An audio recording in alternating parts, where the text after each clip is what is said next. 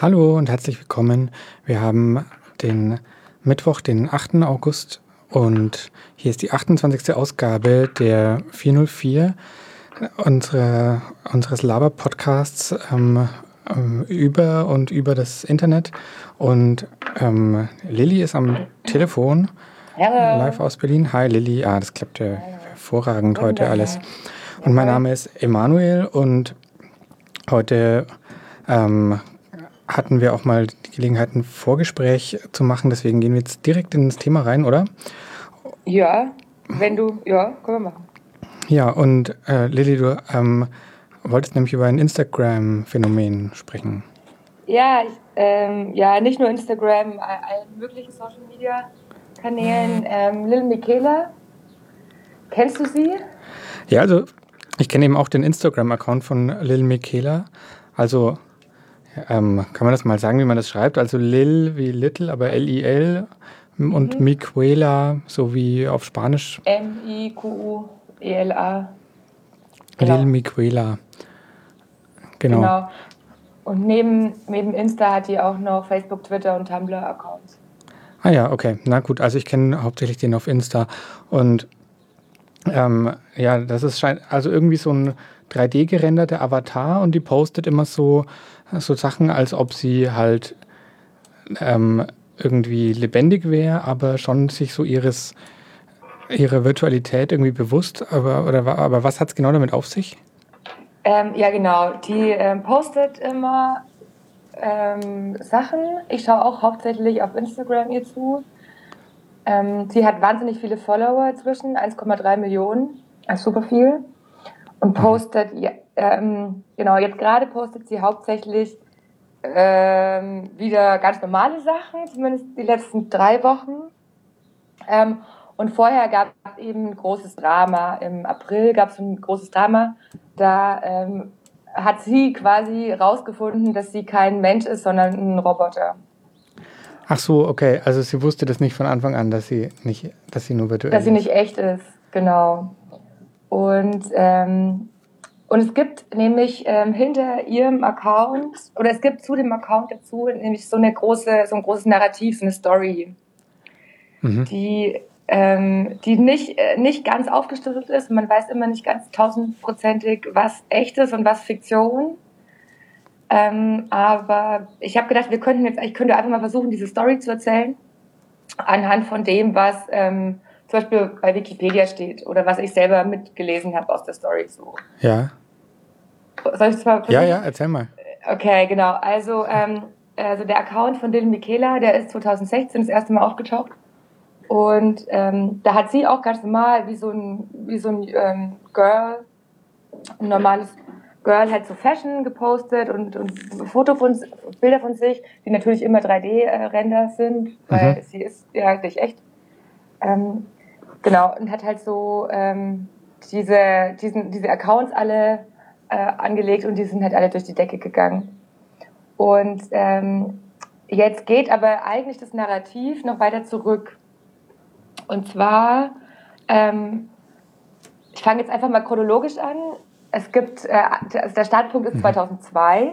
Da gibt es einen Mann namens Daniel Kane, der gründet die Firma Kane Intelligence. Aber den gibt es auch nicht in echt? Das weiß ich nicht. Ah, okay. Da bin ich mir nicht sicher. Ich glaube, den gibt es nicht. Ich glaube, das ist auch fake. Also das ist so schon in-Story quasi. Ja, genau. Genau, der macht aber angeblich eine Firma namens Kane Intelligence. Das ist eine Firma, so eine Consulting-Firma, die sich mit Fragen der künstlichen Intelligenz beschäftigt. Aha. Und die fangen an, Roboter zu bauen, die Gefühle haben. Und der erste Roboter ist quasi Miquela. Den bauen sie dann. Und dann gibt es eine andere Firma, die gründet sich 2014, also 12 Jahre später. Die nennt sich Brud, also BRUD. Die beschäftigen sich auch mit künstlicher Intelligenz und Robotern. Und Kane kontaktiert dann 2015 Brud und sagt, er bräuchte ihre Hilfe mit dem Miquela-Projekt, kommt da nicht weiter und sagt zu ihnen, ja, er will so einen Roboter entwickeln, weil sie wollen so eine künstliche Intelligenz haben, die sich zum Beispiel um Waisenkinder in Krankenhäusern kümmert, damit die nicht alleine sind. Oder also, weißt du, so, hat so ehrenwerte Anliegen. Und sagt halt so, ich brauche eure Hilfe. Und dann helfen eben Brut, damit zu programmieren und an der Intelligenz weiterzubauen. Und stellt sich aber dann raus, also dann Kane zockt die irgendwie ab und es stellt sich raus, dass er eigentlich einen Sexroboter bauen wollte. Also dass Miquela eigentlich ein Sexroboter sein soll und dass er nur das Know-how und die Expertise von Brut haben wollte. Genau, dann melden sich Brut und sagen so, das wollen wir nicht, wir unterstützen das nicht und so, die finden das ganz furchtbar. Und es ist noch nicht genau gesagt wie, aber sie programmieren irgendwie Miquela um, kommen da nochmal rein und programmieren sie so, dass sie selber denkt, dass sie ein Teenage Girl ist aus Downey, California und programmieren ihr total viel so Empathie und so ganz viel so menschliche Züge ein, so, um das, genau, so. Also so. Okay, also das heißt, in der Story ist sie auch ein Roboter, also schon ein physischer Roboter, den es gibt. Ja, genau. Also genau. Sie ist nicht nur der Account, sondern sie ist eigentlich ein Roboter. Ja. Okay. Genau, stimmt. Ist vielleicht auch noch wichtig. Genau. Und dann, dann holen sie eben Miquela da raus und dann gehört Miquela eben zu Brut. Und was Kane dann macht, weiß man erstmal nicht. Dann macht eben Miquela ihre Accounts 2016 und die gehen total durch die Decke.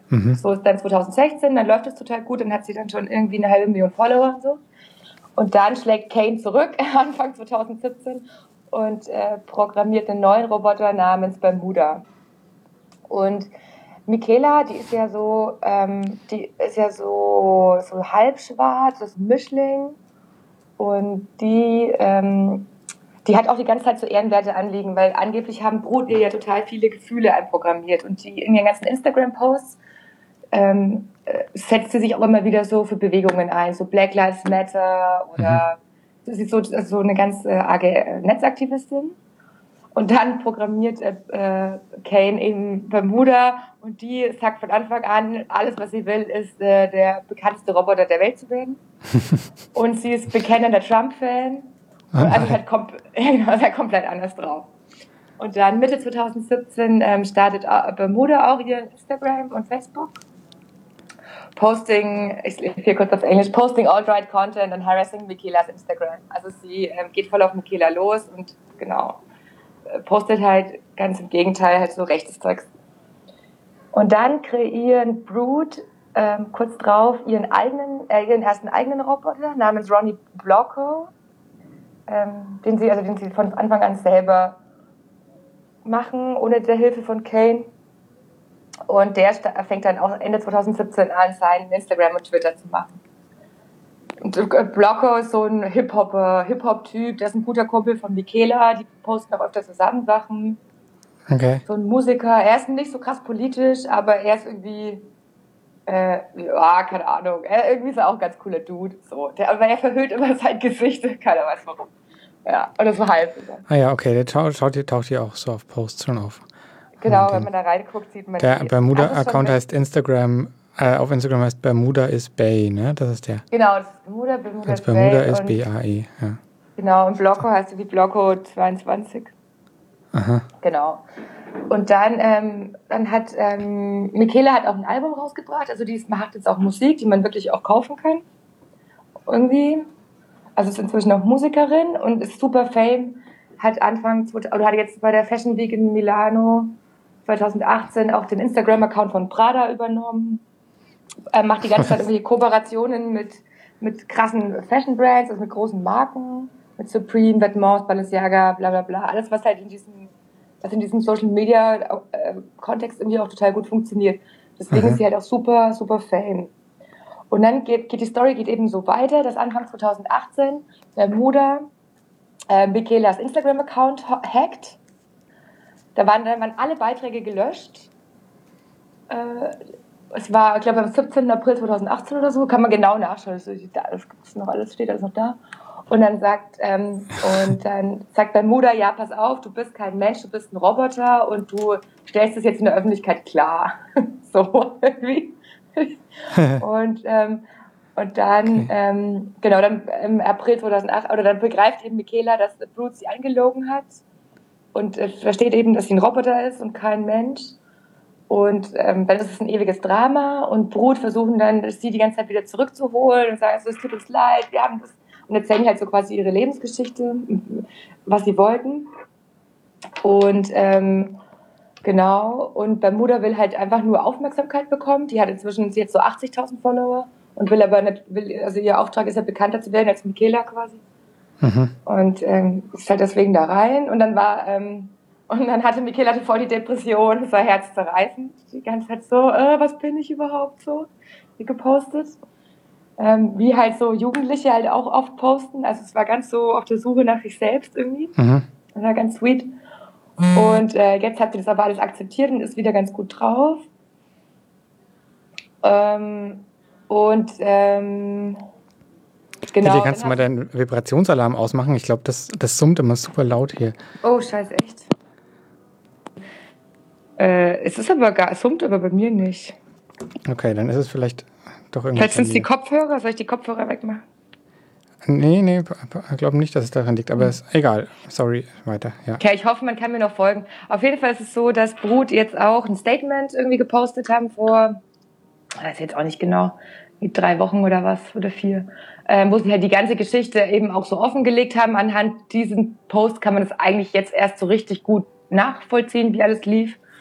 Und jetzt hat Michaela ihren Account ja auch wieder und jetzt vor 2 Tagen hat eben Bermuda gesagt, okay, sie ist jetzt auch nicht mehr bei Kate, sondern sie wechselt jetzt zu Brut, weil die einfach die geileren Marketingleute sind und ihr ist es ja einfach politisch gar nicht so wichtig. Also ich finde die blöd und sie findet auch die Einstellung von den Leuten da blöd, aber sie will einfach nur Fame werden und deswegen ist es für ihre Karriere einfach der nächste Schritt, dass sie jetzt auch zu Brut wechselt. Und jetzt haben die gestern eben Fotos zusammen gepostet, dass sie jetzt alle miteinander bei Brut sind und an ihrer Karriere arbeiten. Okay, weird. Und ich bin gespannt, weil irgendwas wird doch passieren. Keine Ahnung. Und wenn man jetzt sich eben den Account von Brut anschaut, dann gibt es da vor allem 2 Personen. Das ist Sarah Deco und Trevor McFedries. Also Brut, B-R-U-D. Genau, Brut. Brut.fyi. Genau, Brut for Information. Genau, und die haben hier auch ihre, also das sind und da echte ist auch Menschen. Blog, also Blavco22 Blog. Genau, das ist auf Blog. Ah ja, Genau, sagen, dass das ihre Kunden quasi sind. Und da gibt es eben diese beiden echten Menschen, also Sarah und Trevor, die hier auch Biografien reingeschrieben haben. Ich bin mir jetzt aber auch nicht sicher, ob das echt ist, ne? Ich glaube schon, also irgendjemand muss es ja machen und es war auch ganz lang Thema, auch schon letztes Jahr, dass jetzt die sagen sollen, wer hinter dem Michaela-Account steckt. Es gab die wildesten Gerüchte, dass es dieses Model ist oder der oder ob es doch eine wirkliche Person ist, die das eigentlich alles macht und man hat es nur so entfremdet oder ob das komplett CGI ist alles oder whatever. Ja. Und ich glaube jetzt aber schon, dass Sarah und Trevor das eigentlich machen. Und wenn man auf Wikipedia nach Brut, nach dem Studio sucht, dann gibt es ein Google Docs Dokument und da sind 3, 6, 9, 12 Leute gelistet, die angeblich in dieser Agentur arbeiten. Und es macht schon irgendwie Sinn für mich auch. Und die sagen eben von sich selber, dass sie ein Transmedia-Studio sind, dass digitale Charaktere in Story-Worlds irgendwie lenkt und dass ihre Absicht ist, über Entertainment und Social Media eben schöne Geschichten zu erzählen, die die Welt besser machen. ja, so, also die haben schon irgendwie es ist so ein Auftrag, so einen ethischen Auftrag für sich formuliert. Okay. Genau. Also, okay, also es gibt quasi irgendwie schon diese echte Firma, die wahrscheinlich dahinter steht, hinter der ganzen Geschichten. Und es gibt dann auch noch so ein bisschen die erfundenen Firmen, die vielleicht auch einfach so, um so halt so eine Entstehungsgeschichte herzukriegen für diese 3 Accounts oder mehreren, also für diese virtuellen Wesen irgendwie, wenn ich es richtig verstanden habe. Ja, so sehe ich es auch. Aber was ich nicht check bisher ist, wie kommt es jetzt wenn es jetzt zu Kollaborationen kommt mit irgendwelchen Modemarken oder sowas? Also läuft das dann sozusagen also hinter den Kulissen wirklich ab, dass einfach, ja, okay, die Sarah oder Trevor oder wie die heißen, rufen einfach bei denen an und sagen, hey, wir machen diesen Instagram-Account, den kennt ihr sicher, der ist super bekannt mit diesem gerenderten Girl und dann konnten wir doch was zusammen machen. Oder meinst du, die schieben da so voll ihre Robot-Story irgendwie vor und managen das darüber wirklich so und versuchen da so voll die Fassade aufzubauen? Nee, also jetzt, wo Lil Miquela so krass viele Follower hat, ich meine 1,3 Millionen ist ja schon super viel, glaube ich, ist es auch kein Problem mehr. Ich glaube, wir zeigen die einfach den Account und dann ist es den Leuten schon klar, oder gerade in der Fashion-Welt, die bewegt sich ja total in dieser Modewelt, ich glaube, die kennen die alle. Und die rendern dann halt einfach die neue Kollektion mit rein. Das ist ja für die Modemarken auch Werbung, wenn sie das trägt. Aha. Und ich glaube, also da verschwimmt irgendwie so ein bisschen die Grenze. Ne? Das ist dann vielleicht gar nicht mehr so wichtig an der Stelle, ob diese Identität jetzt irgendwie erfunden wurde oder wer das jetzt vertritt oder so. Ne? Ist halt wie ein Model, das von einer Agentur bereitgestellt wird, mehr oder weniger. Das ist schon ein bisschen verrückt. Ja, ist ein bisschen verrückt, aber es ist auch schön, dass sie jetzt anfangen, so eine richtige Story da zu erzählen. Irgendwie. Ja. Das macht Spaß, finde ich. Ja. Also findest du wirklich, dass die Story die Welt zu einem besseren Ort macht oder irgendwie, also dass sie dem Anspruch so gerecht werden? Also als ich so richtig eingestiegen bin ich da, als Miquela ihre Sinnkrise hatte, wo sie sich die ganze Zeit gefragt hat, ob sie ein Roboter ist oder ein Mensch. Das fand ich irgendwie schon cool. Da hat sie auch, also die Bildunterschriften waren schon noch gut. Und dann dachte ich mir, ja, wenn ich jetzt, keine Ahnung, wenn ich jetzt so ein 16-jähriges Teenager-Girl noch wäre oder jünger, und dann stellt man sich auch so Fragen, es ist irgendwie schon so eine witzige Referenz. Und wie sie das dann auch alles hingekriegt hat und so. Und sie ist ja ganz allein irgendwie. Also, ich weiß auch nicht. Ich meine, es ist halt, keine Ahnung, wie ein schönes Buch, das man liest, wenn man jung ist oder, weißt du, so. Irgendwie so ein Charakter, an dem man sich orientiert. Und sie ist halt so ein CGI-gerendertes Mädel. Also sie ist angeblich 19, aber auch schon. Ja, steht ja auch irgendwie More of my life story on my forever 19 highlights. Also sie ist einfach auf 19 so festgelegt, ne? Und, ja, genau. Und altert auch nicht. Und da sind aber auch Fotos von ihr drin mit so einem bärtigen Typen jetzt zum Beispiel. Das ist Trevor. Ach so, okay. So ein der mit so einer Brille und so einer Cappy mit. Ja. Genau, das ist Trevor. Und Trevor sagt zum Beispiel von sich selber, also in seiner Biografie, dass er halt Musiker ist, dass er mit 23 schon ein Top-10-Album hatte. Und dann konnte er sich das halt rauslassen, dass er sein ganzes Leben DJ war. Und dann ist er zu Spotify, war da 5 Jahre Artist in Residence. Und 2016 I made headlines around the world for proposing the first Bill of Universal Rights for Artificial Intelligent Global Citizens at the United Nations Conference on Robotics in Cape Town, South Africa. Aha. Also, gab es diese Konferenz wirklich? Das hätte ich mal googeln können. I don't know. Weil Sarah sagt auch in ihrer Biografie, dass sie eben lange fürs Weiße Haus und Barack Obama gearbeitet hat, um das Weiße Haus in Fragen von künstlicher Intelligenz zu beraten. Und ich glaube aber, sie ist einfach Marketingprofi. Aber ich weiß, also glaube, dass die Bios nicht ganz stimmen, aber ich weiß es natürlich nicht. Ne? Könnte man sich wahrscheinlich auch rausgoogeln. Okay. Wenn man da, oder wenn ihre Namen überhaupt stimmen. Es ist ja im Endeffekt auch irgendwie vielleicht sogar ein bisschen egal und kommt eher auf die Story an, die am Schluss erzählt wird. Ja. Naja, aber also was ich halt auch irgendwie finde, worauf es ein bisschen ankommt, oder vielleicht habe ich es jetzt auch noch nicht gut genug durchdacht, aber ist so dieses, wer ist sie jetzt, ne? Also was ist das jetzt, also wer ist Michaela irgendwie, oder was ist das für eine Identität? Oder ist die kann die auf eine Art souverän sein irgendwie? Also gibt es da jetzt,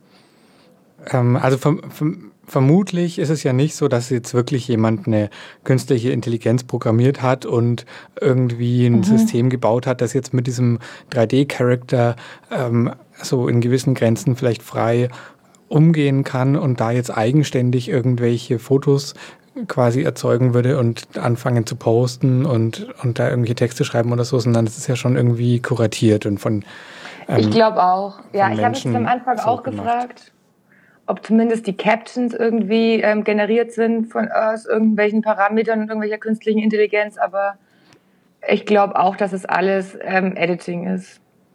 Ja, also wirkt auf mich nicht so wie eine reale KI, die es heute geben würde, die sowas macht. Ja. Und dann, aber dann ist irgendwie trotzdem die Frage, also inwiefern finde ich, also inwiefern bedeutet jetzt diese Identität was? Oder, naja, wie soll ich es ausdrücken? Also was ist, also welchen Handlungsspielraum hat sie irgendwie? Naja, aber wenn jetzt Harry Potter einen Instagram-Account hätte, den John K. Rowling betreibt, so, also ich sehe sie halt immer als so, ja, okay, das als ist so eine Buchfigur. eigentlich einfach ist sie wie eine Romanfigur oder so, die. Ja, irgendwie, man hat das Gefühl, sie ist echter, aber ich finde, sie ist gar nicht viel echter. Naja, stimmt. Oder? Nur weil sie diese gerenderten Fotos postet und irgendwie so Collabs macht, aber im Prinzip ist sie auch, also ich glaube nämlich auch nicht, dass es stimmt. Deswegen, ich glaube auch, sie ist einfach die Figur von einem Autor. Okay, ja gut, so kann man es irgendwie einordnen. Für mich, ja. Wenn jetzt da wirklich irgendwas mit künstlicher Intelligenz dabei ist, dann fände ich es noch interessanter, aber ich glaube, es ist nicht so. Ja, nee, glaube ich irgendwie auch nicht. Ich glaube, es ist einfach eine Story, die da erzählt wird von so einer weißen Trump-Supporterin und so einem Mischlingsmädel und was nicht, was Blanco ist, die da jetzt irgendwie Freunde sind und irgendwie Roboter und jetzt irgendwie schauen, wie sie da politisch durchkommen und so irgendwie so. Und es ist ja irgendwie schön. Ja, aber also trotzdem bleibt ja irgendwie spannend, ob sie aus diesem, das ist jetzt ein künstlich erschaffenes Wesen, das sich seiner selbst bewusst wird, als solches, ob sie aus dieser Story irgendwie noch was machen, ne, aus diesem Trade so. Naja, spannende Geschichte, genau. Kann man auf jeden Fall mal dranbleiben. Das ist ja, wird ja aktiv weiter. Total, kann auch sein, dass sie irgendwann die Menschen total hassen. Also man weiß jetzt gar nicht, in welche Richtung es geht. Also ich finde es auch spannend, deswegen dachte ich, wir reden da jetzt mal drüber, weil wenn noch mehr Zeit verstreicht, dann wird die Story nur komplexer. Und dann kriegt man es irgendwie überhaupt nicht mehr zusammen. Okay. Ja, genau. Cool. Wollen wir mal ein Lied anhören? Oder, ja, ich habe ein Album von Bandcamp mal wieder von dem ungarischen Label mit dem cheesy Namen Babylon Records. Das bin ich mir nicht mehr sicher, ob wir letztes Mal schon mal was von Babylon Records gehört haben. Da hatte ich zwar was dabei, aber ich weiß nicht mehr, ob wir dazu kamen, das anzuhören. Ich glaube nicht. Und das Album heißt Stanislav.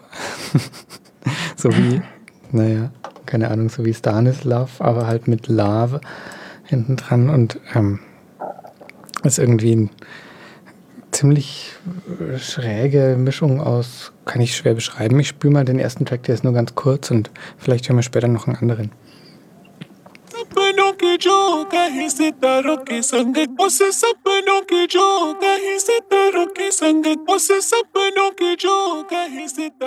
संग।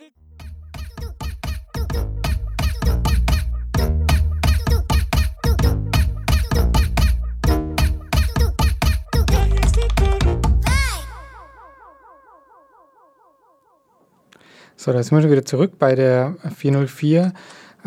Heute am 8. August 2018. Und Lilly ist live aus Berlin, immer noch am Telefon. Hallo Lilly. Lilly? Hallo, okay. Hallo. Entschuldigung. Und ich bin Emanuel, genau. Und jetzt habe ich gerade nochmal gegoogelt nach Artificial Intelligence Conference Cape Town, aber... Und gab's die?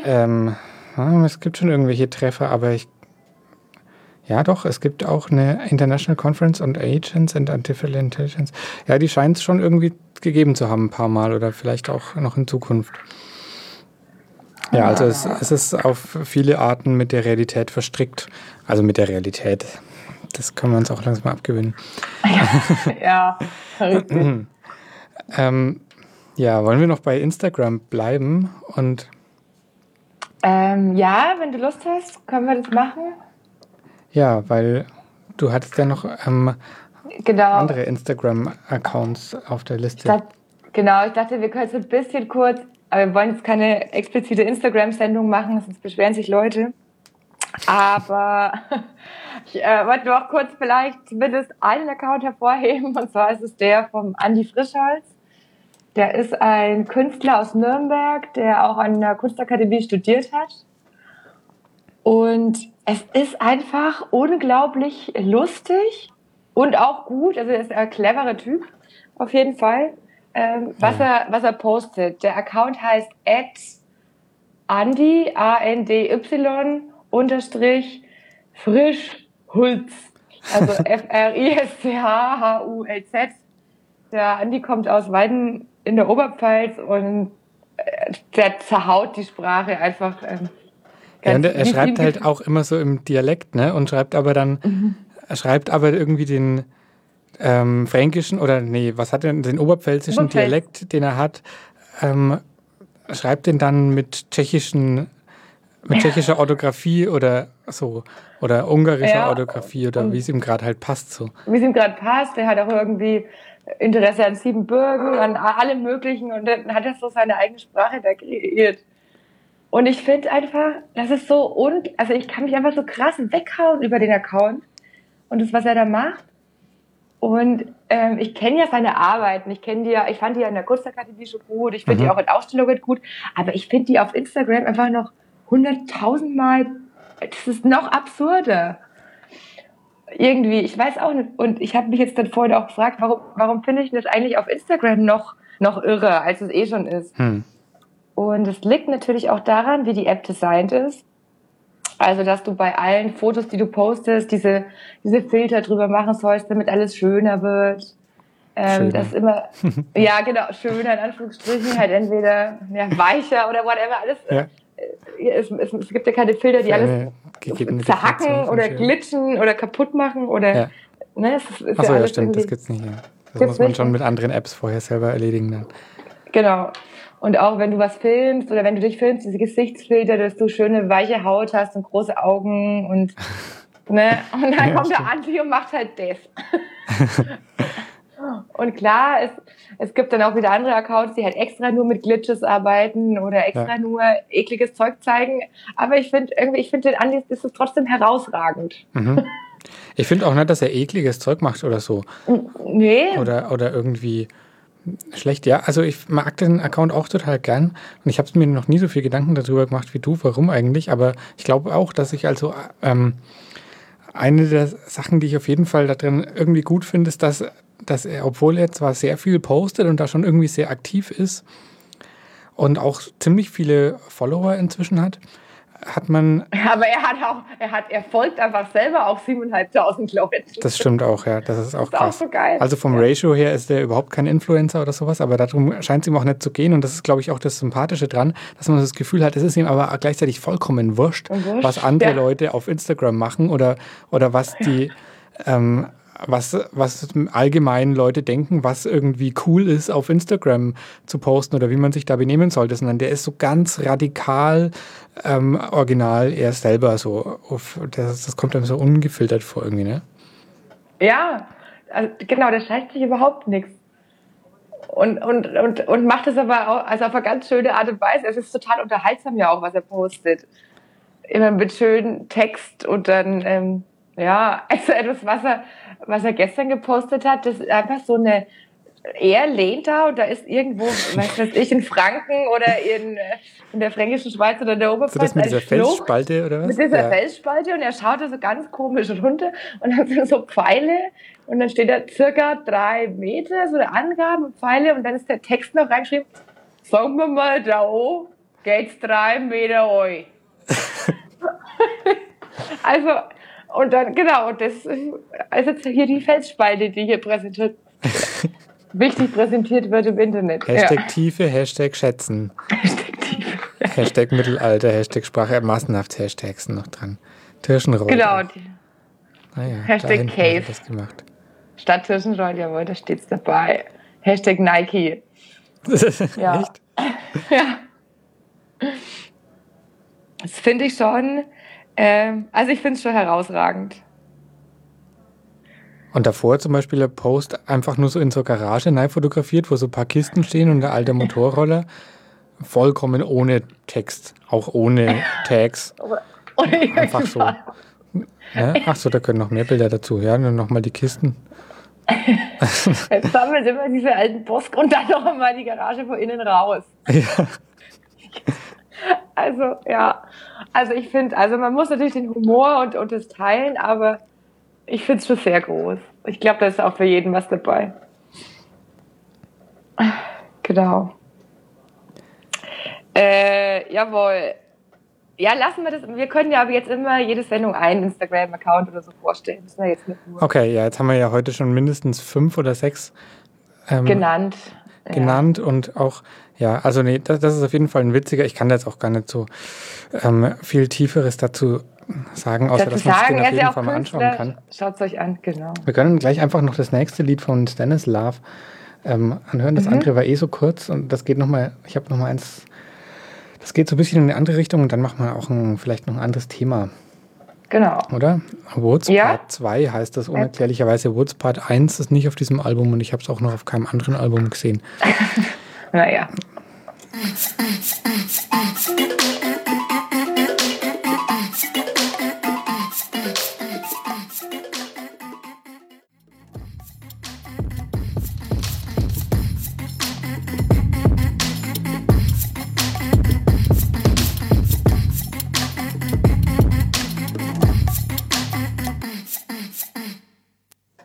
So, das war also Woods Part 2 von Stars. Erschienen auf Babylon Records, babylonrecords.bandcamp.com. Da kann man sich das Album runterladen. Und hier ist immer noch die 404. Und jetzt stelle ich uns nicht nochmal vor. Und Lilly, du warst letzte Woche in Offenbach. Was war da los an der HFG? Hochschule für Gestaltung oder so? Yes, richtig. Genau. Ich war beim After School Club. Das ist sowas wie eine Sommerakademie, Sommerschule. Es hat zum 7. Mal stattgefunden. Ich hoffe, das stimmt jetzt, dass das 7. Mal war. Ich glaube schon. Und zwar initiiert wird es von Anfang an von Eike König. Eike König ist einer der bekanntesten Grafikdesigner Deutschlands. Vielleicht auch international. Mit einem hörbaren Fragezeichen. Ja, also Deutschland ist auf jeden Fall. Ist das sehr bekannt. Und auch international weiß nicht. Ja, aber na gut, ja, doch international, weil es waren Leute von überall da. Also aus Russland, aus Brasilien, aus China viele. Also wirklich von überall. Ja, international bekannt. Und seine Idee ist es, eben quasi für umsonst Wissen weiterzugeben. Also Leute, die sehr, sehr, sehr gut sind im Design, aber auch Kunst oder ich war jetzt bei Leuten, die Performance gemacht haben. Die geben Workshops 1 Woche lang jeweils und Leute können sich darauf bewerben und müssen nichts dafür zahlen und können einfach an diesen Workshops teilnehmen. Also das heißt, es war jetzt für dich jetzt kostenfrei, aber weil du ausgewählt wurdest. Genau. Und genau, das ist, ich meine, in Deutschland ist das Studieren eh umsonst. Kann man auch ein Ticket kaufen, wenn man will? Es gibt, also man muss so oder so einen kleinen Unkostenbeitrag entrichten, aber der ist weit unter 100 Euro. Und also es war halt so, dass jeder Workshop maximal 20 Teilnehmer fassen konnte. Okay. Und bei unserem Workshop wäre noch was frei gewesen, aber bei andere waren halt massiv über angefragt. Und dann ich weiß nicht, wie sie es gemacht haben, ob sie gelost haben oder ob das juriert war oder weiß es gar nicht. Ich glaube schon, sie haben ausgewählt aus den Bewerbern. Okay, also jetzt eine Konferenz, aber nicht komplett öffentlich, sondern schon für ein Fach. Nee, schon eigentlich wie Studieren. Das war schon straight. Man kommt morgens hin okay. und dann hast du deinen Workshopleiter und dann wird gearbeitet. Und so geht's dann eine Woche durch. Ach so, und also vielleicht auch wie so eine Summer School, ja. Genau, wie eine Summer School. Aber halt eben nicht, dass du da 2.000 € zahlen musst, um in Salzburg rumzuhängen, sondern einfach for free. Ja. Und war ja auch gar nicht in Salzburg. Ich kenne jetzt einfach, mir fällt immer gerade die Sommerakademie in Salzburg ein. Ja. Genau. Und Unterkünfte wurden auch gestellt, was aber wohl dieses Jahr mit der Hitze und allem sau problematisch war. Aber zumindest haben sie es versucht, es gut zu machen. Und es war ein super Programm. Und finanziert haben die das Ganze über eine Crowdfunding-Kampagne Anfang des Jahres. Haben da 20.000 € eingenommen, weil natürlich die Workshop-Leiter und so weiter, die müssen ja auch irgendwo schlafen und essen und keine Ahnung und so weiter. Wer beteiligt sich an sowas? Anreisen. Wer beteiligt sich an sowas? Naja, Leute, ich meine, das ist ja eine schöne Idee, oder? Ja, schon, aber ich frage, also... An Bildung weiterzugeben. Bin mir jetzt nicht ganz sicher, also ich kann mir gerade nicht so gut vorstellen, wer würde jetzt sagen, okay, dafür gebe ich Geld irgendwie. Also sind es dann Institutionen oder schon eher Privatleute oder die einfach das gut finden? Die Kampagne ist auf Startnext noch online. Ich habe das, glaube ich, hier Supporters, kann man anklicken. Jetzt schauen wir mal, wer hier mit supportet hat. So Sebastian Zimmerhackel, der ist Designer aus Berlin. Wolfgang Schöffel, das könnte der Gang sein. Wenn ich hier so durchscroll, sehe ich ein paar Namen, Philipp Dittmar, ein paar Namen deutscher Designer. Also ein paar Designer aus die Nürnberg, ich jetzt zufällig die wir auch kennen. Aha, okay. Ja, und die haben, also so Leute denken schon, da gebe ich auch was dazu. Ah ja, gut. Okay, war mir jetzt irgendwie, kann ich mir gerade nicht so vorstellen. Gibt jetzt auch einige in Anonym. Ich denke aber auch, dass das meiste Designer sind. Also wie ich es auch lese, die halt einfach das gut finden, dass gute Leute, da die Nina Pietropoli, die halt das gut finden, dass Wissen umsonst weitergegeben wird. Und ich muss auch sagen, mit den Leuten, mit denen ich gequatscht habe, die jetzt aus Brasilien waren, Brasilien, Russland, China, da waren bestimmt auch noch aus anderen Ländern Leute da. Ich habe jetzt aber nur die erwischt. Für die war das halt ein Riesending. Die haben halt gesagt, es ist ein wahnsinnig tolles Programm. Das würde bei mir in meinem Land überhaupt nicht, da würde ich niemals hinkommen an so Hochkaräter. Und dann, klar ist für mich der Flug schon teuer genug. Jetzt, wenn dieser Kurs auch noch was kosten würde, könnte ich gar nicht teilnehmen. Weil der hat aus Brasilien auch gemeint, der hat 650 € bezahlt. Das reicht dann auch. Ne? Genau, das war schon cool. Genau, und wir haben ja keine Plätze weggenommen, weil wir waren nämlich extra in dem Workshop, der sowieso nicht ausgebucht war und haben uns da so ein bisschen so schön, wenn wir noch mitmachen können, machen wir mit und wenn nicht, sollen andere Leute das machen. Ach so, okay. Genau, deswegen ging es noch und dann waren halt noch 2 Plätze frei und dann denkt man ja, bevor keiner da ist ja cool. Wer ist jetzt wir? War mit der Moni da. Ach so. Monika Gropper, auch Künstlerin ihres Zeichens. Beste Künstlerin von Nürnberg. Beste Künstlerin von Nürnberg, genau. Hat beim Edel Extra, genau. Richtig. Genau, und es war sehr liebevoll organisiert und es war halt einfach nur krass heiß. Also es hatte die ganze Woche so zwischen 34 und 37 Grad. Wir sind alle schon am Zahnfleisch gegangen. Aber ja, das war schon eine krasse Temperatur in ganz Deutschland, glaube ich. Aber ja, schon. Da in diesem Kessel, da so Frankfurt, Karlsruhe, da ist also heißer ist ja nirgends in Deutschland, da ist ja total.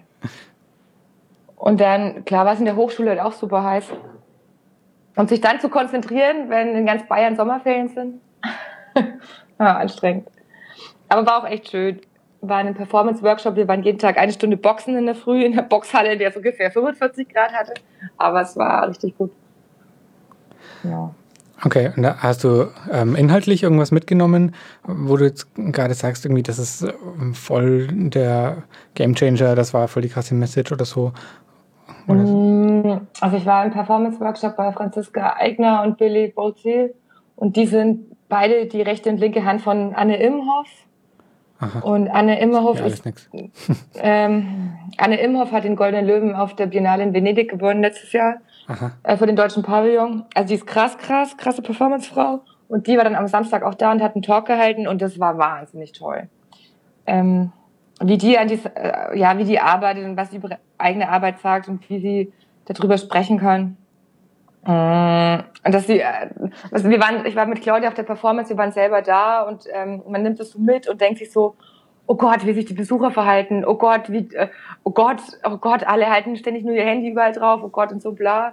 Und dann kommst du zu so einem Talk von Anne Imhoff und dann zeigt sie ihre Skizzen, die schon genau die Wege und Aktionen der Besucher, das war ja alles Kalkül, die schon genau wusste, dass es eben so funktioniert und es war super interessant, die da eben auch damit gearbeitet hat. Das ist ja immer toll, wenn es man eine Künstlerin hat, die gut über ihre Arbeit reden kann.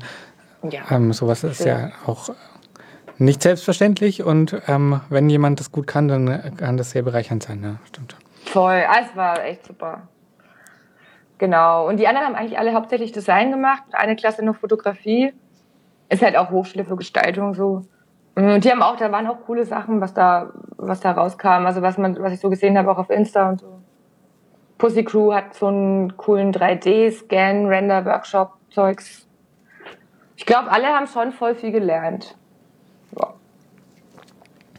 Okay, und ist das eine Mhm. wiederkehrende Sache? Kann man da irgendwann mal wieder eine Chance haben, vielleicht auch mal mitzumachen? Ja, das war jetzt die 7. Runde. Ach so, ja, okay. Das ist Dann denke ich, die werden schon weitermachen. Kam mir gut an. Dann schon was etabliert ist, okay. Genau. Ja. Kann man auch, ja. Facebook, Instagram, überall ist es. Genau. Okay. Independent Free Art and Design Festival for Students. Sag nochmal den Titel. Genau. After School Club. After School Club, okay. Gut. Findet man, ja. Dann so viel dazu, oder willst du noch irgendwas ganz passt. wichtig dazu erwähnen? Okay. Ich spiele vielleicht einfach noch einen anderen Song. Lights Down Low featuring DJ Slink von DJ J-Hood. Ja. Wo auch Und immer dann will den ich noch gerade was über deine Apps hören. Okay, dann machen wir es ganz schnell hier. Ja.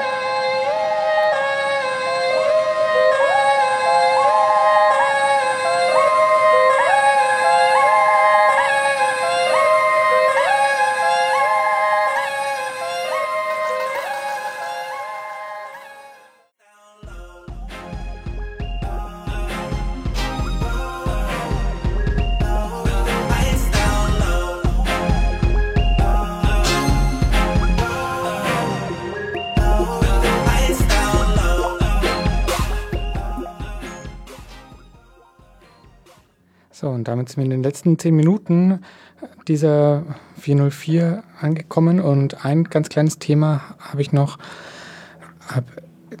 nachdem in dieser Sendung die Lilly wirklich mal sehr viel erzählt hat. Jawohl. Bitte? Jawohl. Jawohl. Nämlich ein schönes Urlaubsthema. Ich war nämlich nächste Woche nach Slowenien zum Wandern und habe mir gedacht, okay, es ist 2018, es muss doch jetzt mal langsam klappen, dass es mal eine Wanderkarten-App gibt, die einen durch die Berge navigiert, wo man nicht immer so eine große Papierkarte mitschleppen muss, weil das Handy hat man ja sowieso dabei, und habe mir dann irgendwie ganz viele Apps angeschaut, oder was heißt ganz viele, also ich habe schon einige installiert. Und als allererstes, ich sage einfach mal der Reihe nach, als allererstes habe ich Komoot installiert. Das wurde mir nämlich vom App Store gleich so hingehalten irgendwie. Komoot, K-O-M-O-O-T. Ich denke, dass das vielleicht ein Wortspiel mit Commute ist oder sowas, aber ich verstehe es nicht ganz, weil das richtet sich auf jeden Fall auf Freizeitaktivitäten, Wandern, Radfahren und so aus. Also hat eigentlich mit Commute nichts zu tun, so, aber naja, also so eine Karten-App. Und die fand ich auf den ersten Blick, konnte ich die schon nicht leiden. weil die mit so ganz vielen Social Features daherkommt und ich war so, oh Mann, ich will nicht das 100. Social Network, auf dem ich dann meine Touren mit irgendwelchen anderen Usern teilen kann, die in meiner Region sind, und das interessiert mich alles überhaupt nicht. Ich will einfach nur eine verdammte Landkarte, und ich will mich auch nicht einloggen müssen in meine Landkarte. Ich will einfach, dass ich die App aufmache und dann ist da die Karte, so wie halt, ne? Na klar. Also, naja, das hat mich dann erstmal hatte ich so eine negative Voreingenommenheit, habe dann die App sofort wieder gelöscht. Dann habe ich als nächstes Maps 3D installiert. Habe ich irgendwo einen Artikel gelesen, keine Ahnung. Ja, habe ich auch schon soll eine tolle App sein. Was wirklich ganz cool war an Maps 3D, war, dass es halt, dass es eben wirklich, wie der Name sagt, halt einem alles eben in 3D anzeigen kann. Und das heißt, wenn man so einen Wanderweg plant in den Bergen, dann sieht man halt wirklich genau, wo es hochgeht und wo es runtergeht, und man kann sich das so ein bisschen besser vorstellen. Irgendwie, wenn einem Höhenlinien zu abstrakt sind oder so, oder manchmal sieht man es ja auch nicht so ganz genau, irgendwie, wo es jetzt wirklich steil ist oder sowas, dann kann das schon sehr hilfreich sein. Fand ich dann erstmal ganz cool. Aber als ich dann angefangen habe, die Wege zu planen, habe ich festgestellt, okay, die App kennt die ganzen Punkte nicht, die kennt die Hütten in Slowenien nicht, zu denen ich hinlaufen will, und sie kennt die Wege dazwischen nicht. Und dann habe ich so angefangen, jede 10 Meter so einen Punkt zu setzen von Hand auf dieser App und mir so mühselig selber rauszuklamüsern, wo da der Weg lang geht. Und dann dachte ich mir so, oh nee, das kann es jetzt irgendwie nicht sein. Aha. Ja. Und dann habe ich als nächstes installiert eine App namens Bergfacts. Die wird von einem Österreicher gemacht und hat dementsprechend auch eine besonders detaillierte Spezialkarte für Österreich anscheinend dabei, aber für alle anderen Länder nicht. Und da hat man nur so das typische OpenStreetMap-Material. Da war zwar die Streckenplanungsmöglichkeiten so ein bisschen besser, aber so ganz überzeugt hat es mich doch irgendwie nicht. Also die kannte so ein paar Punkte, aber hat auch oft ziemlich viel Blödsinn vorgeschlagen, und ich bin dann irgendwie dabei hängen geblieben, dass ich einen Weg hatte, der führte über so eine kleine Fußgängerbrücke. Und man hat auf der Karte gesehen, dass da eine Brücke ist, aber die App wusste nicht, dass da eine Brücke ist. Und die App hat mich immer 2 Kilometer in die andere Richtung, irgendwo anders über den Fluss, und 2 Kilometer wieder zurück auf die andere Seite dieser Brücke geschickt. Ich habe dann irgendwann so direkt an die beiden Enden der Brücke so extra Wegpunkte gesetzt, ne? Aber trotzdem, die App meinte, man muss außen rumgehen. Okay, war diese App also auch durchgefallen, leider. Und dann, Das ist der große Test. ja, das ist jetzt der große Wander-App-Test. Ich werde dann hinterher erzählen, ob es tatsächlich funktioniert hat.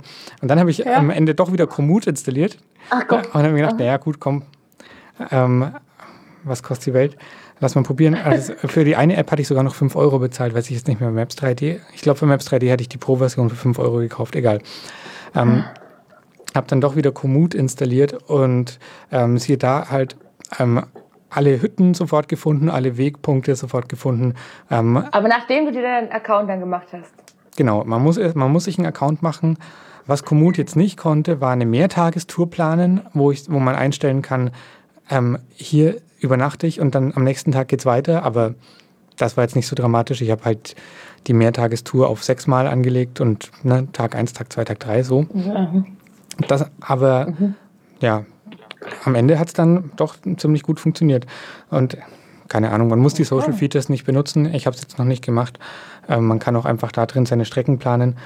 So wie Runtastic oder so ist es dann? Das ging und das kann ich dir jetzt nicht so genau sagen, ob das mit Runtastic irgendwelche Ähnlichkeit hat. Aber ja, vom Planen her war ich jetzt erstmal überzeugt. Es kennt auch wirklich jeden Pfad und auch die Gebirgssteige, die eher so, wo es eigentlich nur so ein Klettersteig oder mit Seil ist oder sowas. Das kann man alles auswählen und dann auch sich die Alternativrouten anzeigen lassen und so. Und zeigt einem schön an, hat man natürlich keine 3D-Sicht auf die Karte, aber man sieht zumindest, wie viele Meter man hoch und runter gehen muss und auch so eine Einschätzung, wie lange man brauchen wird für die Strecke und so weiter. Also fand ich irgendwie ganz cool bis jetzt. Und jetzt werde ich hinfahren und dann werde ich sehen, ob das mit der Navigation tatsächlich funktioniert mit dieser App. Und, ja, cool. Ja, das erzähle ich dann hinterher. Wir haben auch auf jeden Fall noch eine Papierkarte und noch andere Navigationsmöglichkeiten natürlich als Backup dabei.